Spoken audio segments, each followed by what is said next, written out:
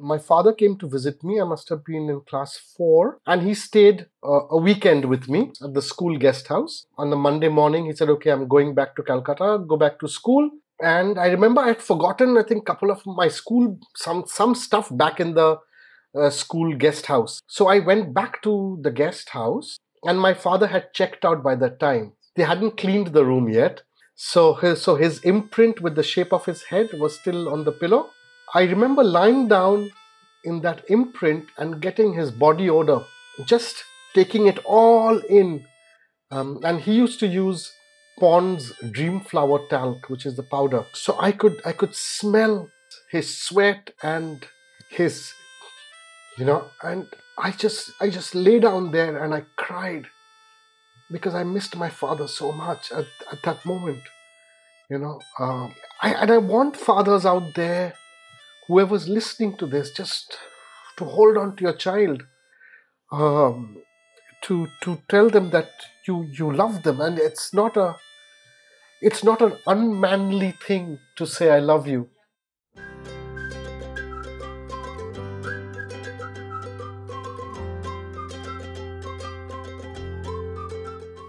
Hello friends, welcome back to the part 2 of my conversation with Anirban aka AB. In the first episode, we heard AB share stories of his childhood, his becoming a dad, how he and his wife Erum brought the passion of art, creativity and music to raise their son Kabir, and discovered Kabir's own passion for music. In this episode, AB goes on to describe Kabir's middle years as a child, the trials and tribulations of raising kids navigating between their own passion and societal expectations. He also goes back to recollecting his own memories with his father, and ultimately leaves us with one of the simplest yet mostly forgotten human expressions between fathers and children, simply telling our children how much we love them as often as we can. Because you never know how much those words will mean to them, especially at times when they're struggling or going through a tough time. Hope you enjoy this conversation and feel the beauty and blessing of being a father. Yeah, I remember at this point, if I were to just sort of switch gears a little bit, go to another aspect of, you're spotting his curiosity, or rather interest in music, right? He's a musician now, and we'll get to that. And I remember around that time, 4 or 5 years old, did you spot some sort of inkling and some curiosity around music? Yeah, man. Bengali household, we have to have some kind of cultural, beginnings for the children. So whether it's painting, or piano or poetry or something or the other. So we introduced Kabir to the piano when he was about 5-ish, I think. And we were very pleasantly surprised because he just took it to to fish to water. And we realized he had a natural sense of music. Like I could sing him a tune, and by the age of 6 or 7, he could play that on the piano. So we realized that he was very musically inclined. And then, of course, as he got older, so we decided to do it seriously with him, and we got him a teacher. So there was an elementary teacher, but we got him a senior teacher, and who introduced him to the ABRSM module, which is like Trinity, which is the other school. And he then, for the next, I think 6-7 years, he studied piano, and he went on to do grade 8 of jazz and grade 8 of classical piano and all of that. So were there any confusion, doubts in any of your minds between you and Erum about how deep should he go into music? Because that's still a pretty young age, right? 6, 7, 8. Or you just decided to kind of throw him at the deep end of music, if you will? No, so it started off as a hobby, or in Mumbai we call time pass. Something to do, twice a week. When you're not doing what you should be doing, right? Yeah. So I would keep him busy, introduce him to something. We wanted to expose him to as many things as possible, which a lot of the kids don't get in India. We are so stuck in freaking tuitions only, It's a rat race. We didn't want that. Erum and I found this school called MET, Rishikul Vidyalaya, right? Which is in Bandra. And they do a lot of holistic teaching. So they have something called the mother and toddler. So from the age of 2, 3, you can go, you can hang out with them. So they do a lot of music. They let the kids play in the mud. So a lot of flashcards, talking in different languages. Very experiential and experimental, right? Yeah, and the kids are just let to dance, bare feet in the mud, do what you want. So it's something just express he used themselves. He really enjoyed that. Credit to Erum for finding it out. They say, Rishikul says that if you keep talking to a kid in multiple languages, by the time he's 5 or 6, or he or she is 5 or 6, they can talk in multiple languages. They can actually speak in those languages. Yeah, they can become a polyglot. But we didn't want to do that. We saw Kabir coming into himself. He used to love going to these classes, and then we put him to Kangaroo Kids, which is the only other option we used to have in those days. And then and of course the other thing which Erum did, and again full credit to her, were flashcards with words and stuff. So Kabir, by the time he was 2, he was reading. Okay, so by the time he was 2, he was reading, and we couldn't keep pace with him. He had to read books, which as a Bengali father, I was happy. As a Bengali father, could not be anything more pleasing than that.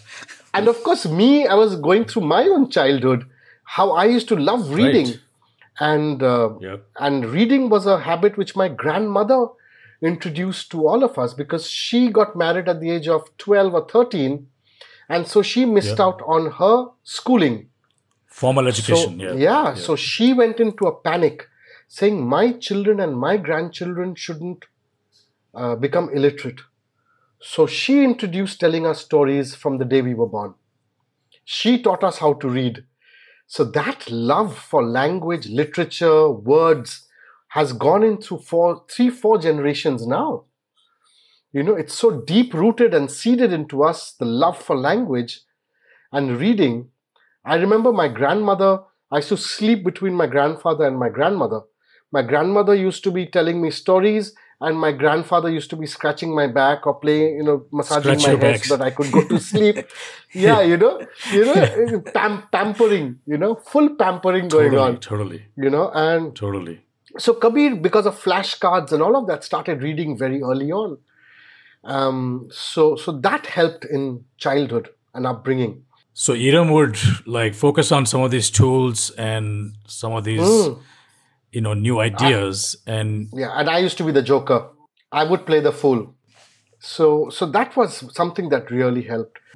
So piano was again, his piano playing opened up our eyes, and we realized that he was God-gifted in a sense. Well, that's because you gave sort of window for him to express himself, right? There are so many kids out there who might be like that, but probably never got tapped, right? Yeah, so credit to you both to have spotted it and to give vent and a window for him to express those. And then of course, once the middle school took over, then I think his life got jacked. Our education system is so screwed. We are into a rat race. We sort of push the child so much, then their natural abilities get buried under trying to fulfill the curriculum or fulfill the syllabus. He sort of then in the middle school, he faced a bit of difficulty, especially class 6, 7, 8 is when the study is becoming a pressure. Homework kyun nahi kiya, ye kyun nahi kiya, handwriting kharab hai, ye, all of that nonsense started happening, and he sort of and he started going into a shell, which we noticed, and we tried to tell him that it's okay. Those were the days when he would get frustrated at school and he would lose his temper.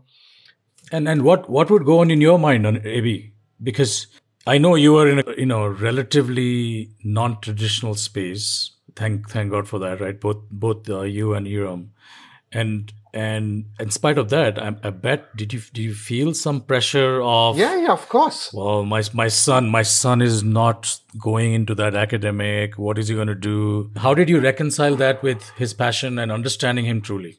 I wasn't like so scared about him not going into academics or being good at it. I just wanted him to keep up, and Sure. even though I'm from an unconventional background and all this, Right. all of this choo choo papa, all of this, my God's upbringing and all that shit. But even then, I used to scold him. I became that traditional asshole parent. Telling him. You did?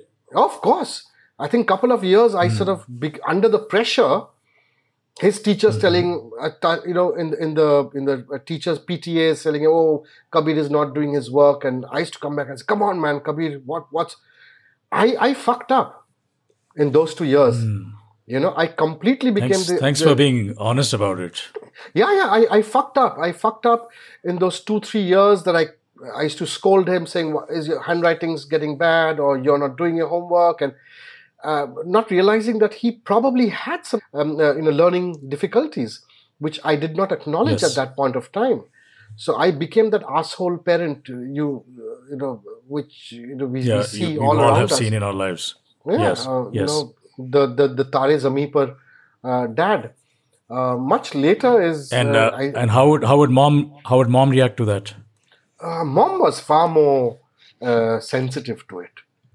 As moms are prone to be. Yes. Usually. Again, I don't want to get cancelled.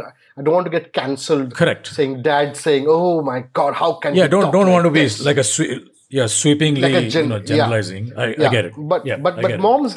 I mean, let's face it. Moms have a greater bond with sons than we ever will have. A son's natural instinct is to go for the mom. Or as a mom say, we carry the child for 9 months. What else do you expect? Yes. They've been speaking to each other even before they were born. They've been communicating with each other before even the kids come into the world, man. Their radio frequencies are alike. They have some different kind of signals that we will never have. I agree with you. I mean, we should not try to be like how moms are, right? They have a way to tap into the child. Which us dads will, maybe we won't be able to, and that's okay. Like we'll connect with them in different ways. Yeah. You saw Erum being more sensitive, right? Did that tell you something? Did that make you rethink like how you were being?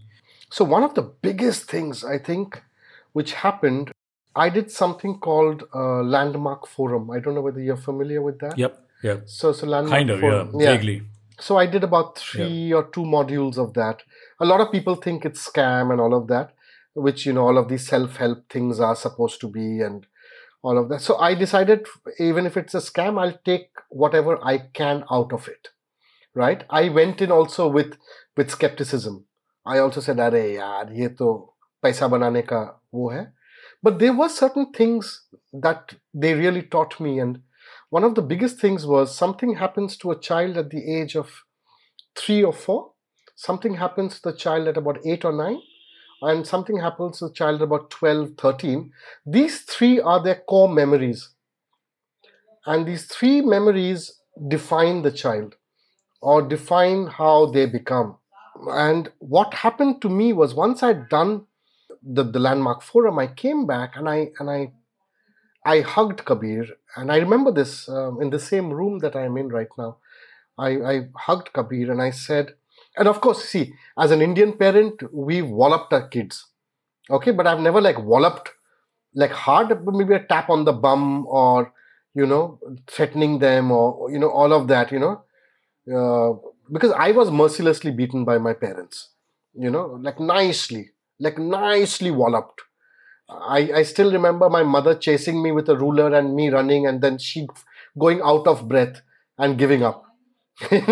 Because I was running, and poor thing, she and her girth gave up after some time. My mom has broken more churis beating me up than in any other way. So I mean, you can laugh about it, and I hear you. That was all legit back then. My father's backhand was lovely, like a TT backhand, tap on my face. Oh, And I remember once he hit me so badly, he used to wear these astrological rings on his finger. So one of the rings left an imprint on my cheek, Oh my God. yeah. So, but of That's course he crazy. came back Anyways, and he came and hugged me, all of that. I'm sorry. And, but it was okay to hit the child nice. at those days. So I took Kabir in my arms and I told him, I am never ever going to hit you till the day I die, or in your childhood. I'm never going to do that. And he didn't How old was understand. he? He must have been six-ish. Yeah, six-ish. And he didn't know. Yeah, and he didn't know why I was telling him. And I told him, I said, I'm never ever going to hit you. And for all the times that I've hit you or scolded you, I'm sorry. It was my fault. It was my fault. And I shouldn't have done that. And I was the one who was mistaken. You were not at fault, right? Yeah, you were not at That is fault. huge. I failed to understand you. I'm so again, glad that you did that, and thank you for sharing that. It's a powerful story. It's you're fucking making me cry today, Subhashish. Oh. I'm sorry. I know we are visiting places that somewhere buried, but these conversations bring them alive. But I must thank you because it's difficult. Yeah, but I'm so But glad it's a big lesson for all the parents out there to see that it's okay to go to your child and say, I'm sorry, I fucked up, or I failed, or I didn't know enough. It's no ego. We are not there to control our children. Our children have their own way of thinking. We cannot make them mirror images of us. We cannot expect them to be fulfilling our own dreams or our own unfulfilled dreams and wishes and whatever. They bring with them their own destiny. They bring with them their own wishes, their own characters, their own calling, whatever. Yeah. At best, we can give them a great upbringing, a loving, caring, nurturing upbringing. Show them what is good and what is bad, what is right and what is wrong, in a certain sense. Again, right or wrong, I don't want to get into, because that is also prejudiced according to your own upbringing. Life experience. Yeah, and life experiences. Like, for example, parents belonging to the 90s will probably say, oh, being gay is wrong. So I don't want to get into right or wrong, but give them a nurturing environment and keep telling them you love them. I think that's something we Indian parents or parents don't do enough. Yeah, we don't vocalize. We do. I know Correct. Parents. I know kids whose fathers have never hugged them. So when I've told them that my father used to hug me, I still remember my father came to visit me. I must have been in class 4 class 4, and he stayed a weekend with me at a guest house, at the school guest house. And then he said, okay, on the Monday morning, he said, okay, I'm going back to Calcutta, go back to school. So I went back to school. And I remember I had forgotten, I think, a couple of my school, some stuff back in the school guest house. So I went back to the guest house to pick it up. And my father had checked out by that time, right, of the hotel, of the guest house. His imprint was left on the bed, right, where his bed was, right? It was 2 single beds, right? So they hadn't cleaned the room yet. So his imprint with the shape of his head was still on the pillow. And I remember lying down in that imprint and getting his body odor, just taking it all in. And he used to use Pond's Dream Flower Talc, which is the powder. We never had deos in those days, right? And so I could smell his sweat and his, and I just lay down there and I cried, because I missed my father so much at that moment.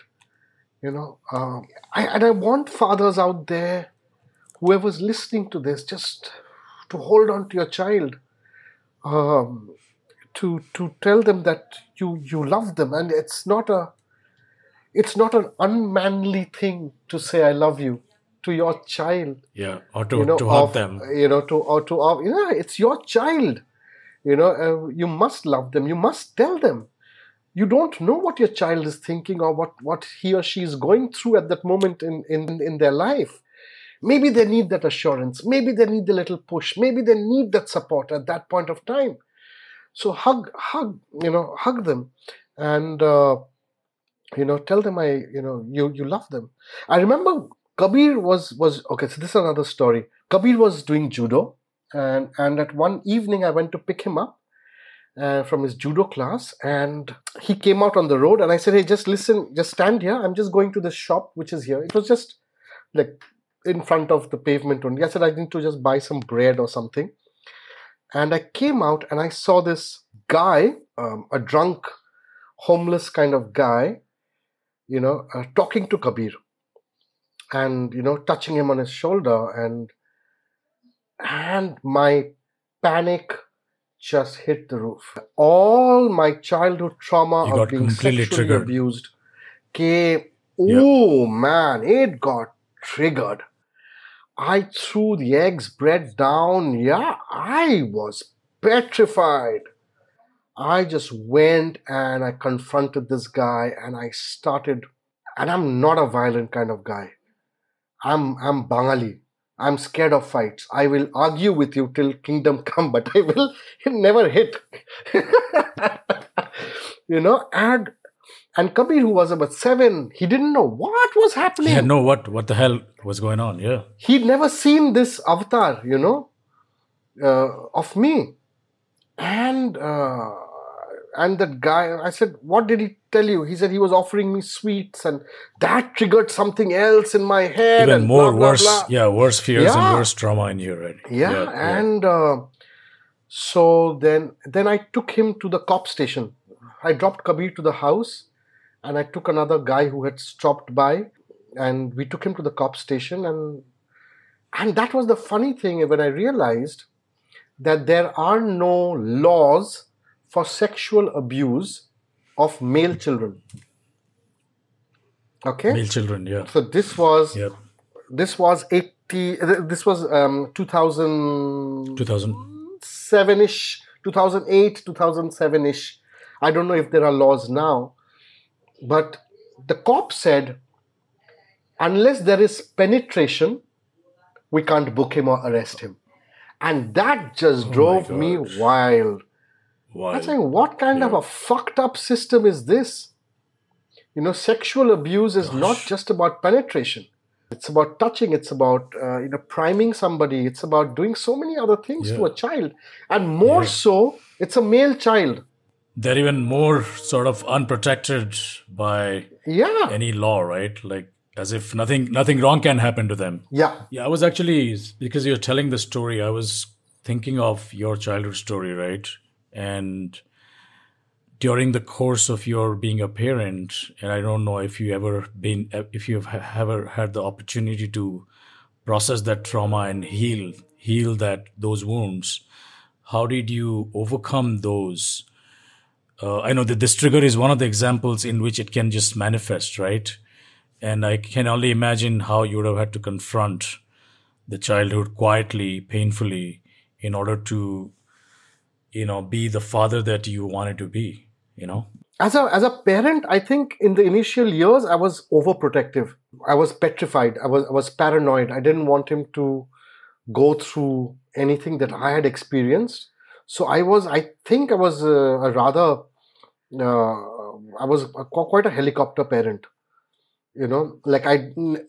anxious, always anxious. And always I was like Erum used to say, let him go, let him take the cycle and go to the shop, get the bread, come back. And I was like, fuck, no, I don't want him to go. I don't want to, like simple little things, simple chores, which Erum looked at him becoming independent.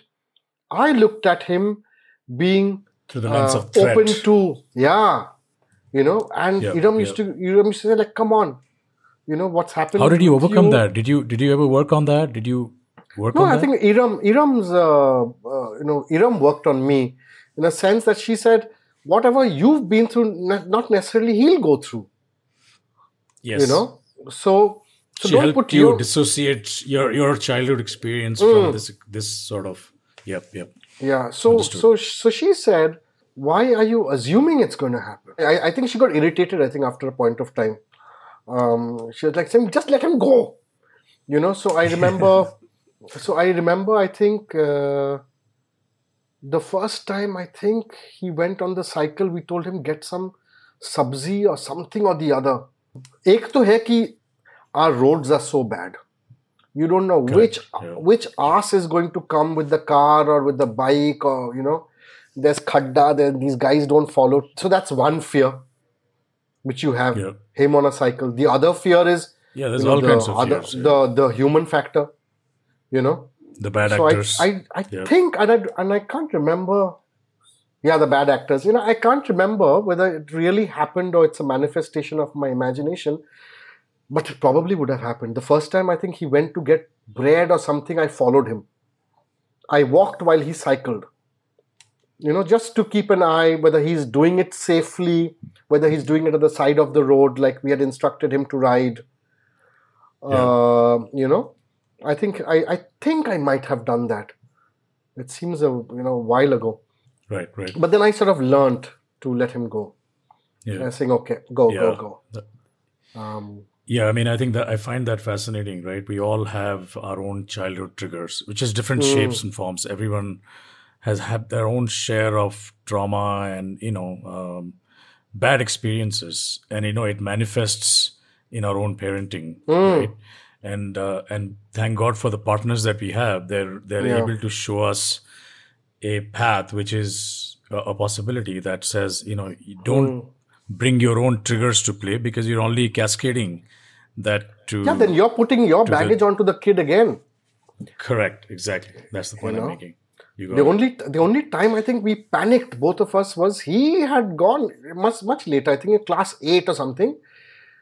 He had gone out with his cycle to meet somebody and then he'd gone missing.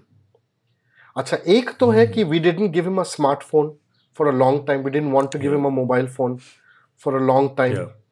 Okay. So that was another good or bad or whatever.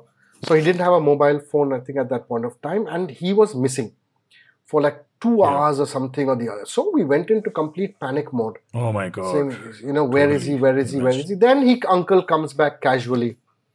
Where were you? Where were you? It's like, I went to meet this friend. I said, but that was not in the plan. You said you're going to meet X. I'm going to come back. X and Y will go to Z's house. That was not the plan. Inform us before you go.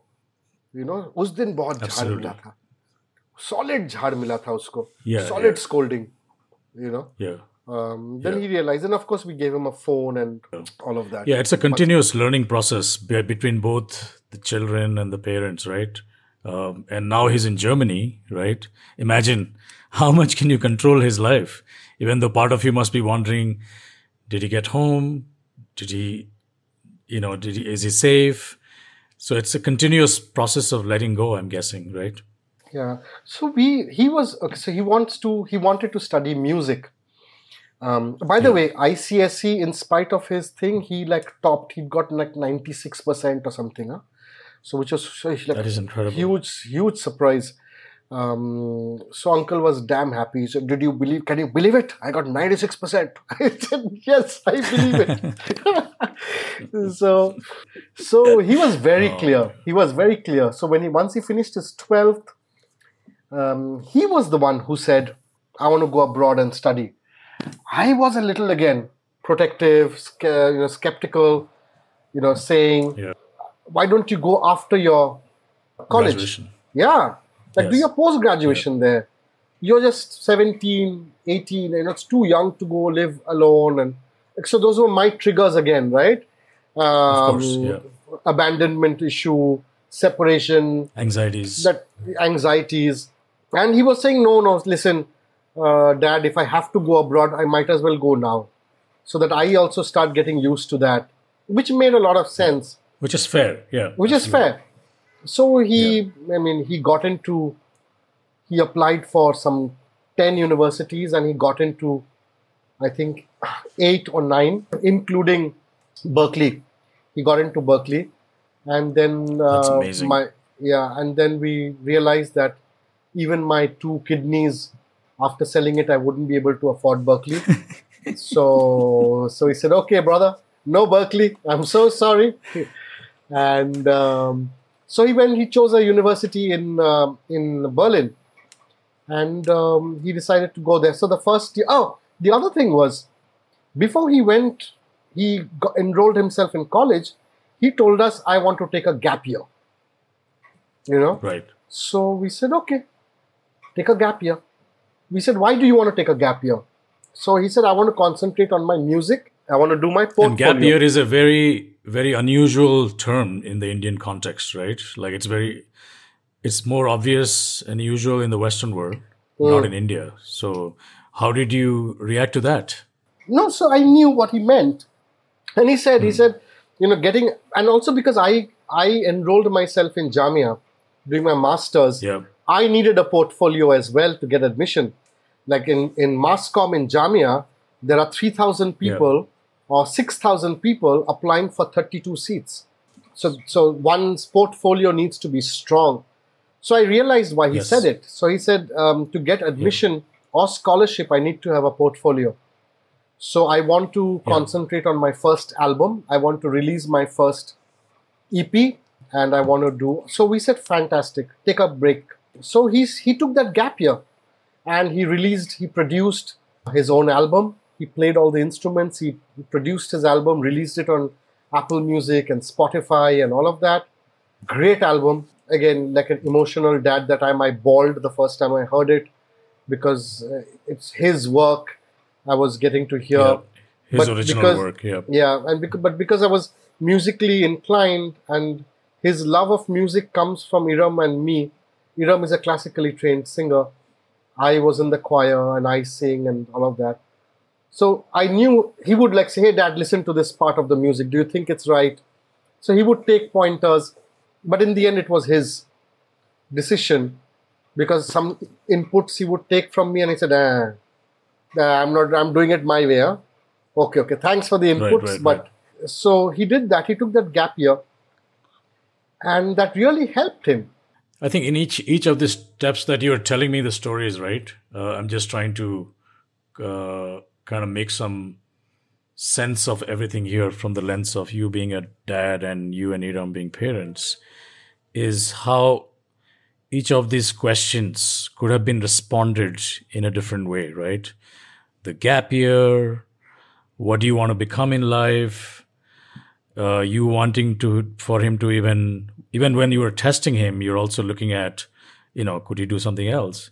I think I see a sense of embracing where he is going. You embracing his calling, his passion.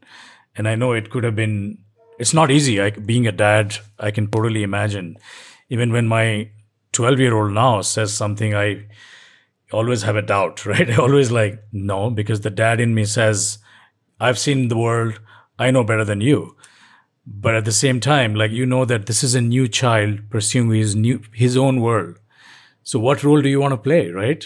And embracing his perspective. And I'm seeing all these, through these stories, I'm seeing all of these moments that you had to let go, but at the same time, you are involved in making an adult who's fully expressing themselves, pursuing their own calling and finding their own passion.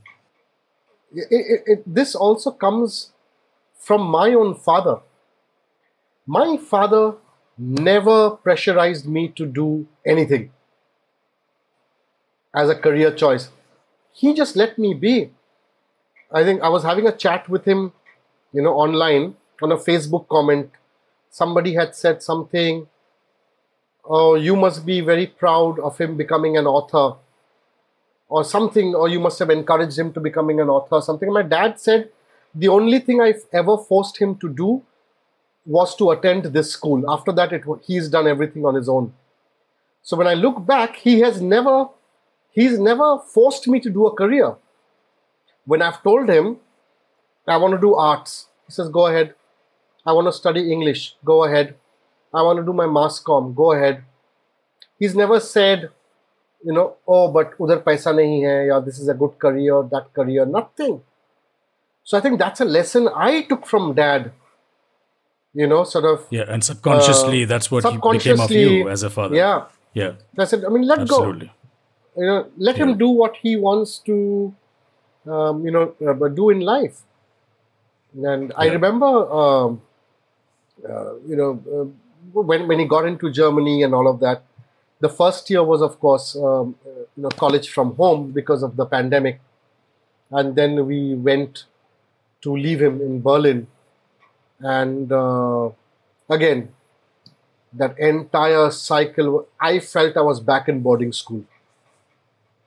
Just God. letting him go was, again, I was the child. I knew exactly what he was thinking while he was walking away. Yeah. Or even what though he was, what, 20 years old? No, he was 17 or something. 18 and a half, 18 and 18 plus. Yeah. As we say in India, 18 running. Huh? Yeah. So he was he's 18 running. 18 running. 18 running. Yeah. So, the other word, I don't know whether you've sort of remember, is why don't we prepone the meeting? There is no word of prepone. Yeah, exactly. There is no prepone. It's an Indian invention. There is no prepone. Yeah. We prepone the meeting. So okay. So when I let him go, I was reliving my trauma of boarding school and abandonment issues and separation anxiety, all of that. And it took me quite a while to get over that again. And also, he's an only child. He's an only child, And he's your only child, he right? He was, budget mein wahi tha, ek hi tha. So, and so he was, so also, our marriage 2001, he's born in 2002. So he was the anchor throughout, right? And he was the constant factor. Suddenly, when empty nest happened, we were like, oh, now what do we do? This is all we know for the entire time of our marriage. Yeah. So, being parent, and then suddenly, like, the house felt empty, his room felt empty. I used to go into his room and, cry. And then his desk has remnants of his class 8 eraser or something he brought home. Some rubbish he picked up from school. It's still there. And I haven't thrown it away. And you want to hold on to everything. I want to hold on to everything. So again, I was back in that, sense. So again, it was tough. And it was tough for him as well, because he'd never known anything outside of the house. The only thing was the comfort was he had made the choice himself, right? Yeah, so he had to kind of own it. As opposed to being abandoned or sent off. So he sort of understood that, and he grew up, and fabulously he's grown up now. He's still mama's boy, and he still likes to cuddle. Thank God. I know. Thank God he loves to cuddle. He's 20. Yeah. I still, pounce on him and hold him and kiss him, and he still loves that. I know in another 2-3 years he'll stop. He'll stop my access to that, and I just want to keep doing that as long as I have. Cuddles is something so important. Yeah, I remember coming even until my mom died. That was my best experience to have when I used to go home. Even like in my 40s, first thing I would just go is to cuddle my mom, right, for 5 minutes, and all the worries, all the baggage, all the sadness of the world will just go away in that 5 minutes of cuddle. Yeah. So I'm pretty sure Kabir will not let go of that access, and you will have that. Yeah, kids become adults so soon. Life Yeah, is just a blink of an eye for all of us. it is. Um, Absolutely. and I just remember Kabir being born the other day, and thank God we have home videos of him. Correct. And we are watching Yeah. him, and he's like become big like that in the snap of a finger. Yeah, sometimes So when as days feel parents, long, but the years go by really fast. yeah, and for parents Yeah. who are listening to this, I would say nurture every minute that you have with your children, man. Before you know it, they will be, adults, Yeah. Yeah. left the house and, gone to follow their own dreams and carve out their own futures. It's so important as Yeah. parents to tell them, and which we tell Kabir. So Kabir once asked me, he said, "What happens if I don't have a career in music? Because it's so difficult and it's so subjective Yeah. and all of that. Should I do marketing or should I do something else as a plan B?" So I told him, follow your plan A, as give it all you've got. Be honest Yeah. and be completely truthful to that attempt. If not, then follow your plan B. And always know that we are there. You can come back. You can stay with us for the rest of your life. We wouldn't You can mind come that back at home all. anytime. Yeah. Yeah. Yes. And you want to stay with us for the rest of your life, not get married, whatever you want to do, you're more than welcome. There is no hard and fast rule that you have to go out and make a career and be independent and blah blah blah, all of that. No. Yeah. You can come home, do your podcast and stream live videos like he does. He's a streamer. So do that, whatever Yeah. it is. We are there. That's great. That's a great advice. Parents need to ensure that they have that communication with the child, saying, we are there. I think that is what let the kids have the wings to fly, right? Like birds. Yeah. When they try to fly, they know that they come back home. They can come back home to the nest, Yeah, the nest and is that's there. what helps them fly. Yeah. Yeah, when they get tired, when whatever, they can come back and We all have our proverbial home in our mind, even though we don't have a home to go back to. In our minds, I have my own proverbial home. When things get really, really dark and heavy, in my mind, I go home. yeah, And I try to imagine that I'm going home and I'm taking a pause, taking a breath, and then coming back to the real life. So I totally get it. There's so many amazing moments you have left me with today. I'm so grateful for you. and I'm glad that you're doing this podcast. One also, you gave me a chance to really share my experience and personal stories. Some of them I have not told anybody, but I know. you've been a darling, and you've been my buddy and everything from 1999, and I felt comfortable sharing it with you. I can't imagine listening to some of the stories. I know we've talked about it, but I'm deeply, deeply honored and grateful to you to have found it safe Yeah. and comfortable to share these stories. I'm sure Be a our friend. The other thing is, listeners be a will- friend. Be a friend to your child. That is so important, no? So they feel safe rather than dictating thing. Yeah. Thanks, AB. I absolutely appreciate it. Thank you so much. I'll give you a hug now. I do want to give you a hug. You know how I wish we you were know together. when we meet, Exactly. the way I greet you, I slobber your faces with kisses and I hug Exactly, you. That's the exactly. way. Yeah. Absolutely. That's So it. I I love exactly you. feel that way. So that stays as a to be done when I come to Bombay, and Yes. you be who you are and keep telling your stories, keep telling your jokes, and keep inspiring us. Thank you. We are all better off because of your stories and because of what you share with the rest of the world. So thank you. Thank you so much. Thank you so much, Subhashis. Friends, that's a wrap of this two-part conversation with AB, as well as the first season of Dad Sense. Thank you for going along this journey with me and the 6 amazing dads who shared their stories with so much generosity, thoughtfulness, and vulnerability. I hope you enjoyed listening to their stories, reliving your own moments of parenthood, and learning from them as much as I did. I'm deeply grateful for the generosity of your own time and attention on this very important topic of fatherhood, leaving us all with the hope that we never forget what a blessing it is to be a dad to our children, how much we mean to them, and what a great gift of opportunity we have every day to help our children find their own joy, their own path, and learn to enjoy the so many gifts of having this precious life. Until we meet again, happy parenting.